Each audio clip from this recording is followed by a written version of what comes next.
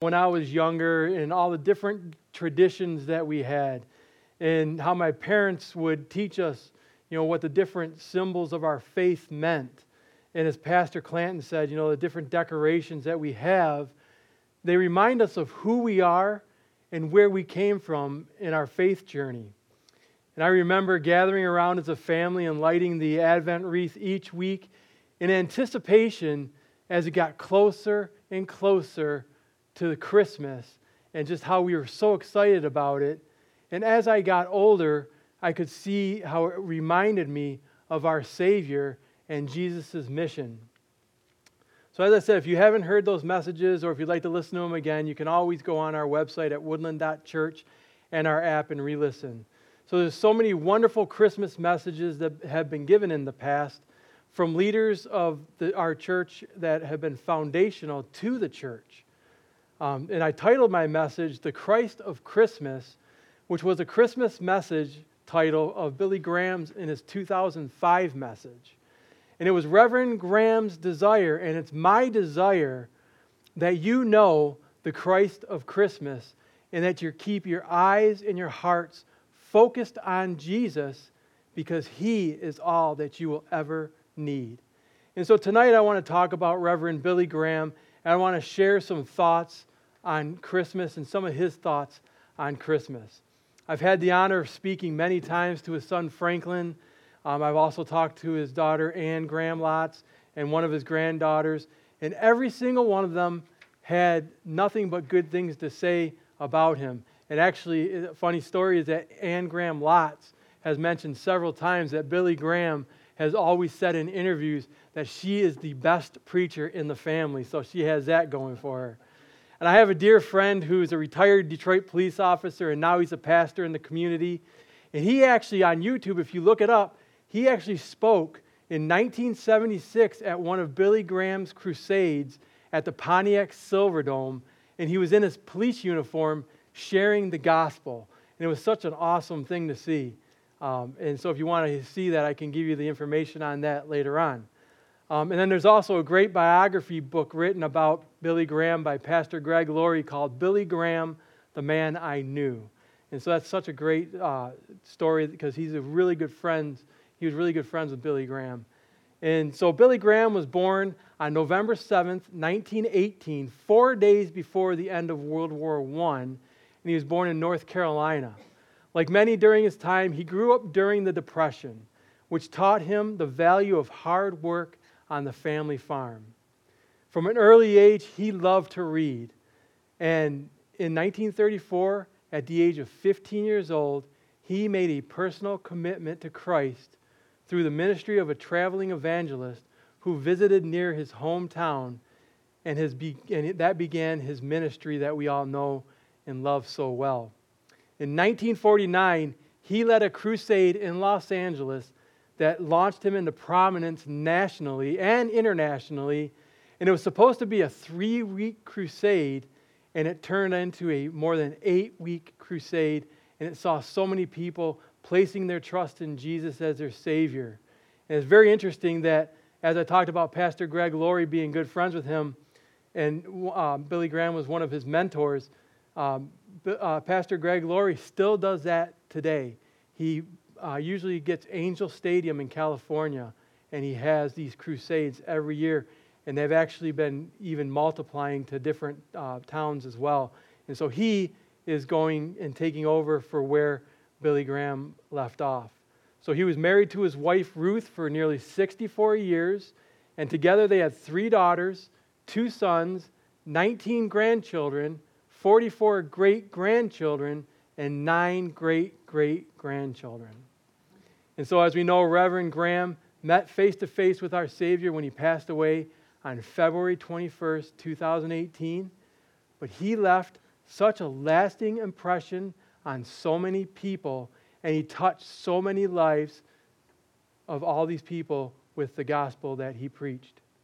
Billy Graham is regularly listed by many organizations as one of the 10 most admired men in the world.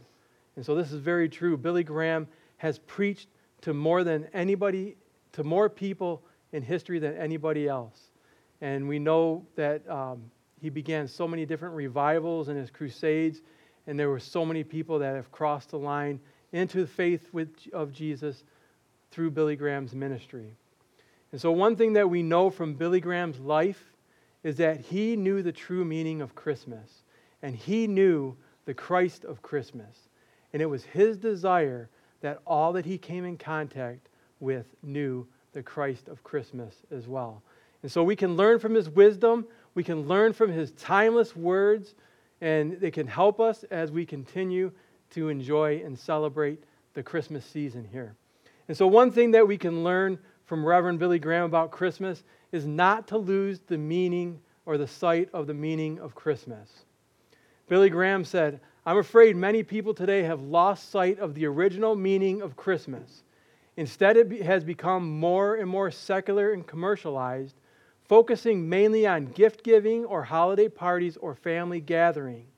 These aren't necessarily wrong," he said, "but far too often we lose sight of the true meaning of Christmas, and we fail to reflect on the greatest Christmas gift of all, God's gift of His Son, Jesus Christ, for our salvation."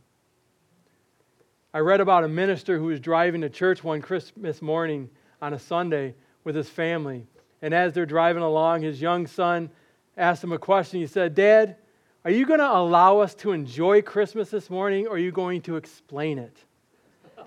And when I saw that and I read that, I thought to myself, that is my kids with me. Several times I start explaining things, and I get a text from one of them, or I get one of those rolling eyes from somebody, and I know I've kind of gone into deep waters. And so sometimes I feel the need to over-explain things, but I think with Christmas, it's not too bad to maybe over-explain a little bit, because I think there's good reason for this. Because it seems that so many in today's world underemphasize the meaning of Christmas, and it causes us to miss that meaning of Christmas, or it helps us or makes us miss understanding the Christ of Christmas. I think we would do well not to just explain Christmas, but to experience Christmas in a real way as we experience Jesus Christ this Christmas season. The true meaning of Christmas is love. John 3:16 says, "For God loved the world so much that He gave His one and only Son, so that everyone who believes in Him will not perish, but have eternal life." I love what Rick Warren said. He said, "God loved you so much that He sent Jesus on a mission of love with a message of love." Christmas is a yearly reminder that God loves you. The Bible says God is love. It doesn't say God has love. It says God is love. Love is in His nature. God is love. Amen? This is an incredible act of love that we should be able to celebrate, and we should celebrate it. When we understand that Christ is the reason that we celebrate Christmas, all of our other relationships that Billy Graham talked about before, we can do better. We can love better. You know, all of the family gatherings that we go to, the Christmas parties, the fellowship with other believers at church, spending time with families and friends will be so much better when we have Jesus in our lives. I remember growing up and watching Christmas movies. You know, we would watch The Christmas Story, or It's a Wonderful Life, or all of the old Rudolph and Santa movies, which really, if you have streaming TV, you really can't watch those anymore without paying and renting for them. We used to watch them for free back in the day. But if you remember like the Rudolph and Santa movies, and we went to go get the Christmas tree with the family. And I remember my dad was always, him and I were kind of always going, "Oh, wonder what Mom's going to get this year," because she would always get the biggest tree and want the biggest tree. And then we'd have to haul it home, and then me and my dad would be in the backyard, and we'd have to cut half of it off for it to fit in our living room. But we enjoyed it. It was happy grumbling, I think. So we used to do that. We used to go and get that. And seeing family throughout Christmas and New Year's week, I remember going and visiting everybody. But the greatest time of Christmas is hearing the greatest love story ever. The story of God becoming a human being in the person of Jesus Christ, because God loves us and we need a Savior. What could be more joyful and worth celebrating than this, that Jesus, the Son of God, humbled Himself, took on flesh to become a baby, and He dwelt among us, and He lived for us, and He died for our sins. His purpose was to be the Savior of all mankind, taking the punishment that we all deserve, shedding his blood for the forgiveness of sins so that we can find our way back to God. How amazing is that? How can we not celebrate Christmas because of that? You know, it's because of God's love that he had for us and the gift of what God did for us. And so in turn, because of that, we can remember Jesus' birth by giving each other gifts. We can enjoy our time with each other. We can enjoy worshiping him with one another. And we can also give to those that are less fortunate than us. And so Billy Graham, in his Christmas message at the White House in 1973, said that he believed that the Christmas message can be summed up in 3 words: a cradle, a cross, and the crown. And so let's take a look at these. First, we see the cradle. It was on this first Christmas that the Word of God tells us about the angel coming to those fearful shepherds and saying to them, "Don't be afraid," he said. "I will bring you good news that will bring great joy to all people." And then in Luke 2:12 it says, "And you will recognize him by this sign. You will find a baby wrapped snugly in strips of cloth lying in a manger." So imagine this scene. These shepherds were working, and all of a sudden the shining presence of an angel appears before them, and the glory of the Lord is being spoken by him. And it's interrupting their time that they had, their quiet, dark night, but it was interrupting them with a message of hope, a hope that they needed to hear. They were no doubt afraid, but their fear turned to calm when the angel told them to fear not. And so as we read through the Christmas story, we see that fear not is a theme of the Christmas story. In Luke 1:14, John's father, Zacharias, was told to fear not, your prayer was heard. In Luke 1:30, an angel told Mary, "Fear not, you have found favor with God."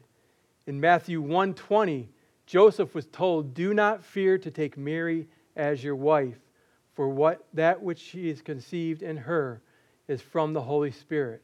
And then here in Luke 2:10, the shepherds were told not to fear because the angel brings good news.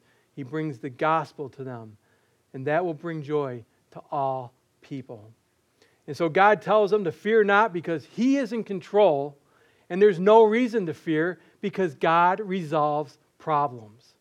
We all love getting messages or notes or even sometimes mail, unless it's bills, of course.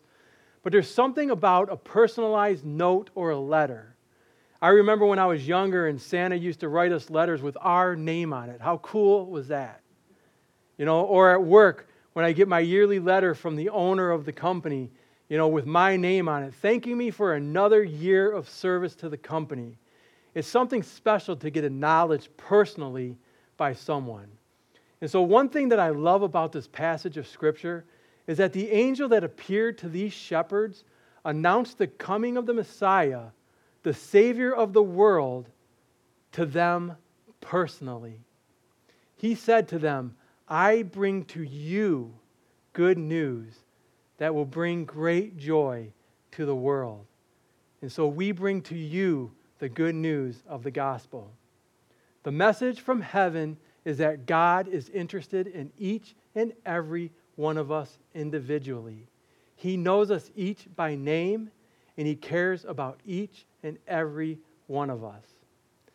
When Jesus came down from heaven into this world, he came to be the Savior of the world, but he came to be your Savior, and we can rejoice in that. We can be happy in that.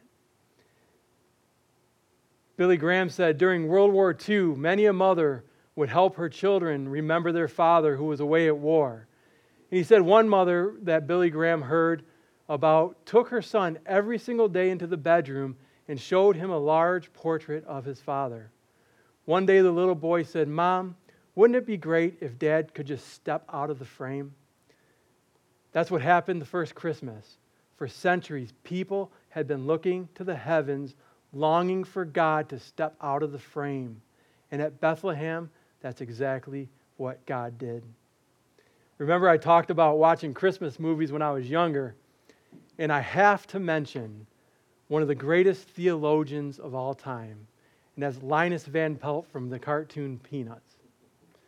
If you remember, Linus kind of seemed to be a deep thinker, and usually he was the voice of reason among his friends. And who remembers his wonderful Christmas speech in A Charlie Brown Christmas when good old Chuck Brown said, "Is there anyone who knows what Christmas is all about?" I oftentimes ask myself that question as well. But then we see Linus get in the spotlight, and he presents the gospel message. Linus didn't have to yell at Charlie Brown. Linus didn't have to get in Charlie Brown's face. He walked forward, gave the message of the gospel, and said, "That's what Christmas is all about, Charlie Brown." And so Christmas begins with the cradle. Max Lucado writes, "Christmas begins what Easter celebrates. The child in the cradle becomes the king on the cross." And so the second thing is the cross. Billy Graham said, "For Christmas to have meaning, it cannot be separated from the cross." In Matthew 1:21 it says, "And she will have a son, and you are to name him Jesus, for he will save his people from their sins." In John 18:37, Jesus said before his death to Pilate, "You say that I'm a king. For this purpose I was born, and for this purpose I have come into the world, to bear witness to the truth. Everyone who is of the truth listens to my voice." And then Paul wrote in 1 Timothy 1:15, "This is a trustworthy saying, and everyone should accept it. Christ Jesus came into the world to save sinners, and I am the worst of them all." So Jesus had a purpose. Jesus had a mission, and that was to fulfill God's plan of saving the lost. A writer wrote this, "Jesus was born and placed in a manger in Bethlehem so that one day he would die on a wooden cross in Jerusalem. The soft, tiny hands that clung to the Virgin Mary would one day be pierced through by sharp iron spikes. The infant's brow, tenderly caressed by Joseph, would years later be brutally punctured by a crown of thorns. Newborn tears would in the future give way to soul-wrenching cries of anguish at Gethsemane and Calvary." Here's the point. Christmas cannot truly be understood apart from the cross. Our meditations on the cradle must always find their way to the cross. Billy Graham also said, "I would preach more on the cross of Christ and the blood because that is where the power is." And that is so true. My daughters and I went to my mom's house a couple weeks ago, and we helped her put up and decorate her Christmas tree. And we had such a fun time doing it. And then in a couple weeks, that Christmas tree and everybody else's Christmas tree will have a lot of presents underneath it. And so it had me thinking what one pastor said is that the cross is God's Christmas tree. I think the beauty of a Christmas tree, and I think about Pastor talking about the Christmas tree in Sunday's message, and the gift that God gave us is so much better than any Christmas present we could ever imagine that was under our Christmas tree. It reminds me of a little boy who was very brutally honest when he wrote a thank you note to his aunt for a Christmas present that she sent him. And he wrote, "Thank you for the Christmas present you sent to me. The present you sent to me for Christmas was almost as good as the one I really wanted." And I'm here to tell you tonight that when God gave us His Christmas present in the form of His Son, Jesus Christ, He gave us a greater gift than we could ever imagine or that we could ever have wanted, because Jesus is all that I need. God's Christmas tree is the cross of Christ. It does not have fancy bulbs or tinsel around it or the lights, but under God's Christmas tree, the cross of Christ, there's so many wonderful gifts that He has given to us. The first thing is peace. He has given us peace. Romans 5:1 says, "Therefore, since we have been justified by faith, we have peace with God through our Lord Jesus Christ." There's the gift of peace for anyone who will receive it, because underneath God's Christmas tree lays the gift of eternal life that is found in Christ Jesus. Secondly, we have access to God. Through him, we have always obtained access by faith into this grace in which we stand. And that's in Romans 5:2. Speaking of access to God, Pastor Greg Laurie wrote this about Billy Graham. He said, when I first was getting to know Billy Graham, he invited me to his home in North Carolina. Going to the home of Billy Graham was better in my estimation than going to the Oval Office, because to me, he was the greatest evangelist who ever lived. As a young evangelist back then, I was so impressed by everything I took it all in. When I talked to him, I would address him as Dr. Graham. But he'd say, don't call me Dr. Graham, just call me Billy. It was hard for me to call him Billy. I had so much respect for him, and it felt way too personal. But I finally got around to calling him that. His children, however, would call him by an even more intimate name of Daddy. In the South, parents are Daddy and Mama, not Mother and Father or even Mom and Dad. Billy's grandkids called him Daddy Bill, much like I called my grandfather Daddy Charles because he and Mama Stella were from Arkansas. Now, I didn't have the right to call him Daddy Bill, but I did have his permission to call him Billy. That was because of our relationship. In the same way, we have that relationship with God, and we have that type of access to him. Because remember in Luke 11:2, when Jesus said, when you pray, say, Our Father in heaven, hallowed be your name. This is God Almighty, yet we have him on speed dial. We have his private number, and we can access him anytime we want. We are his children, and he loves us, and he wants to hear from us. He wants us to spend time with him. He wants to spend time with us. It's never drudgery. It's never something that, oh, it's Keith again. No, it's always a delight, and we should feel the same way about him. Amen? The third thing is we have hope. In Romans 5:2, again, it says, we rejoice in hope of the glory of God. We have a blessed hope. Billy Graham once said, the greatest need in our world today is the need for hope. And that still rings true today. He said, we thrive on hope. We rejoice in hope. We witness hope, knowing that experience works hope. Happy is he whose hope is in the Lord his God. Psalm 146:5 says. So there is hope for our future. It's centered in the person of Jesus Christ, who died for our sins and rose from the grave and is alive now. The fourth thing is love. John 3:16, for this is how God loved the world. He gave his one and only Son so that everyone who believes in him will not perish but have eternal life. Billy Graham said that this is his favorite Bible verse. And he said that most of his crusades, he would always preach on this the first night because he said it's the gospel in the nutshell. And then fifth, we have the greatest gift of all, the Holy Spirit. Romans 5:5 says, and this hope, there's hope again, will not lead to disappointment, for we know how dearly God loves us because he has given us the Holy Spirit to fill our hearts with his love. A wonderful result of hope is delivered by the Holy Spirit of God. He gives us the power to hope, and that is a demonstration of God's love for us. Hope given by him works together to give us confidence, to give us joy, to give us peace, to give us power, and to give us love. And that is a true gift.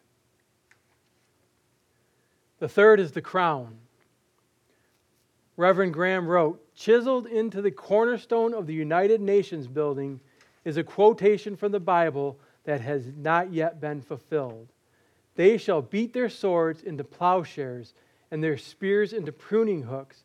Nation shall not lift up sword against nation, neither shall they learn war anymore. Isaiah 2:4.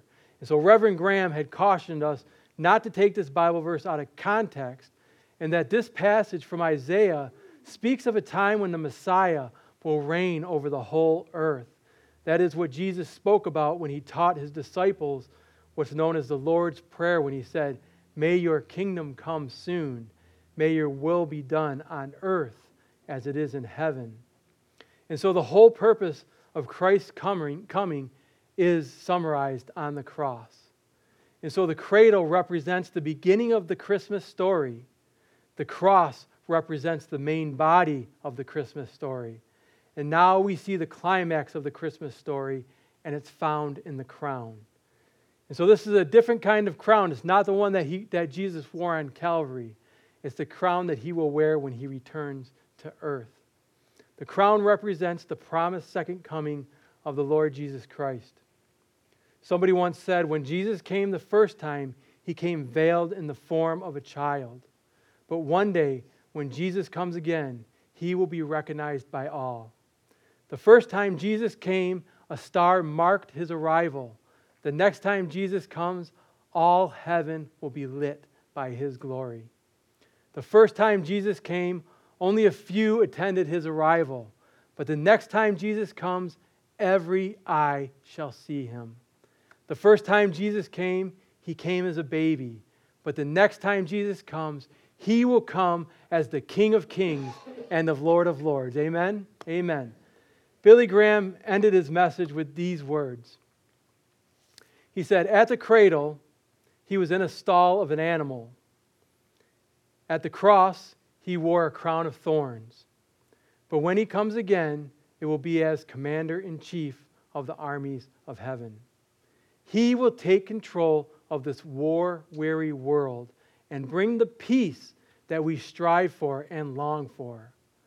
A new world will be formed. A new social order will emerge. Sin will be eliminated. Tears will be wiped away from every eye. Disease will be no more. And even death will be eliminated from the human scene. Nation shall not lift up its sword against nation, and war shall be no more.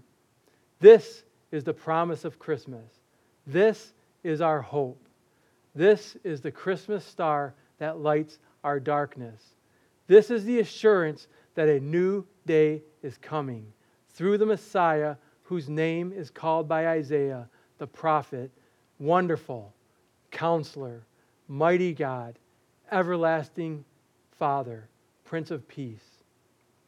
This is God's gift of Christmas, the cradle, his son, the cross, his life, the crown, his coming.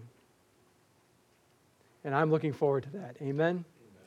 So tonight, I want to do in our growth work, I want to ask you a question that Billy Graham asked in one of his messages. What does Christmas mean to you today?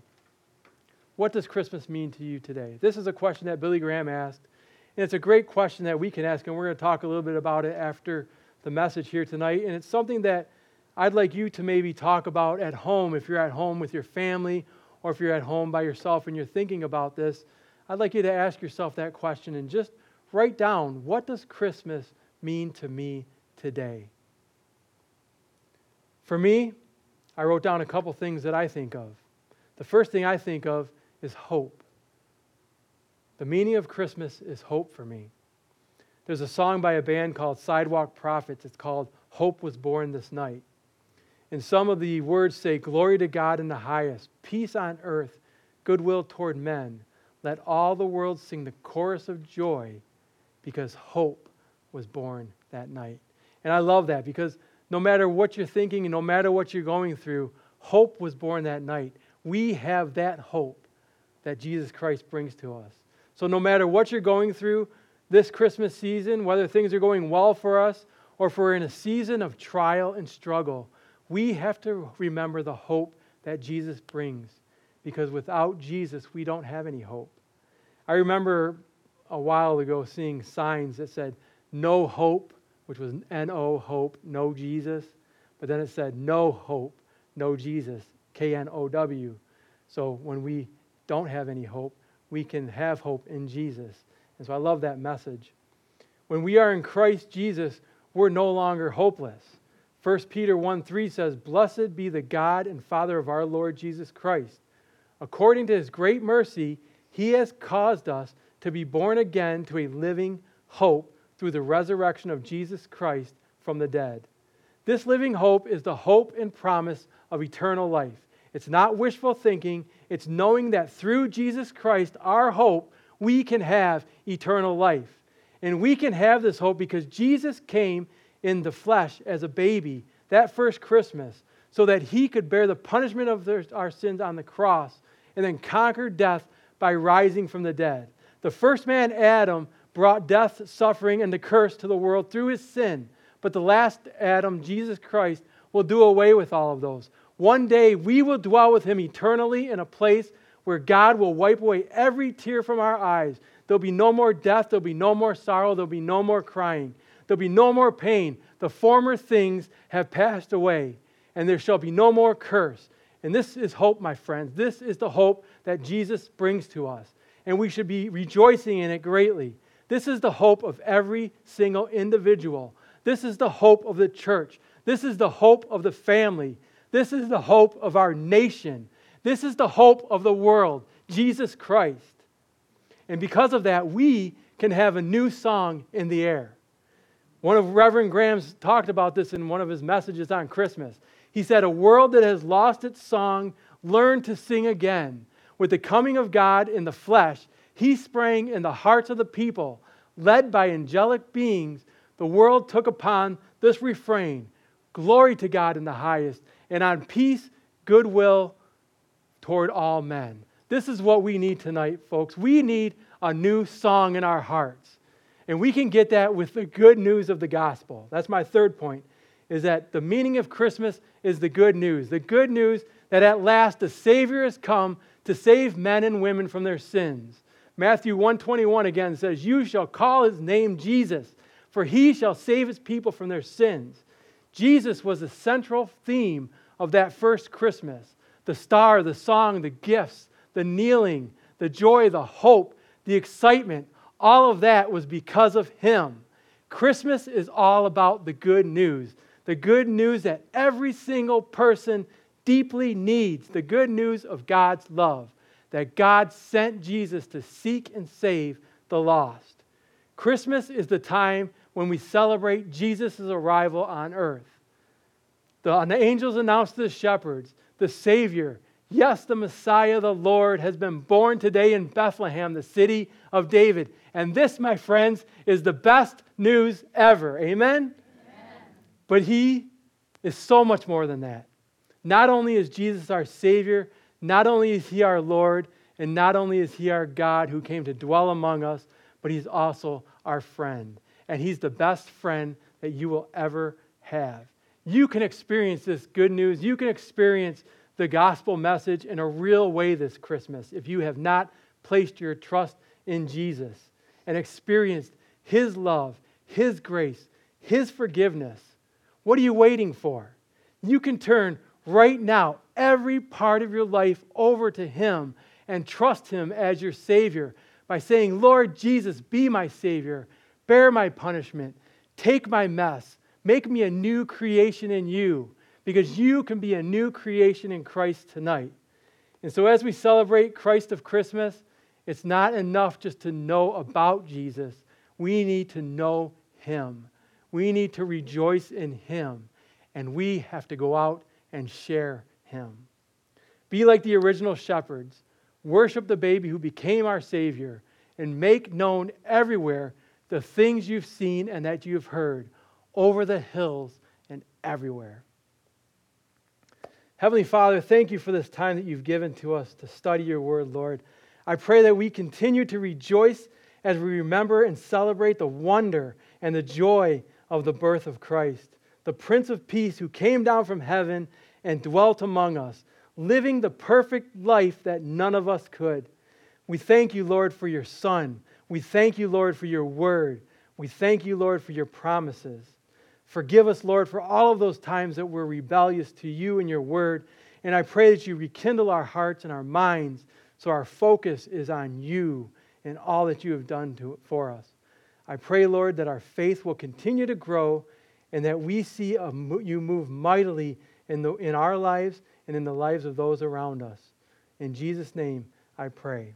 Amen. And now may the hope of God fill you and with all your joy and peace as you trust him, so that you may overflow with the hope by the power of the Holy Spirit. Amen. Thank you all for joining us, and I hope to see you on Sunday.